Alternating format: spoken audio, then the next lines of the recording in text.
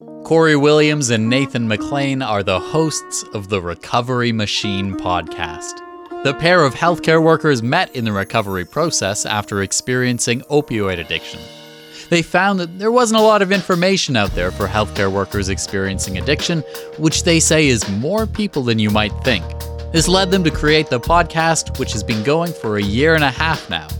It aims to provide accurate information to healthcare workers who might be struggling with substance use. That's right, Joe. But we don't stop there.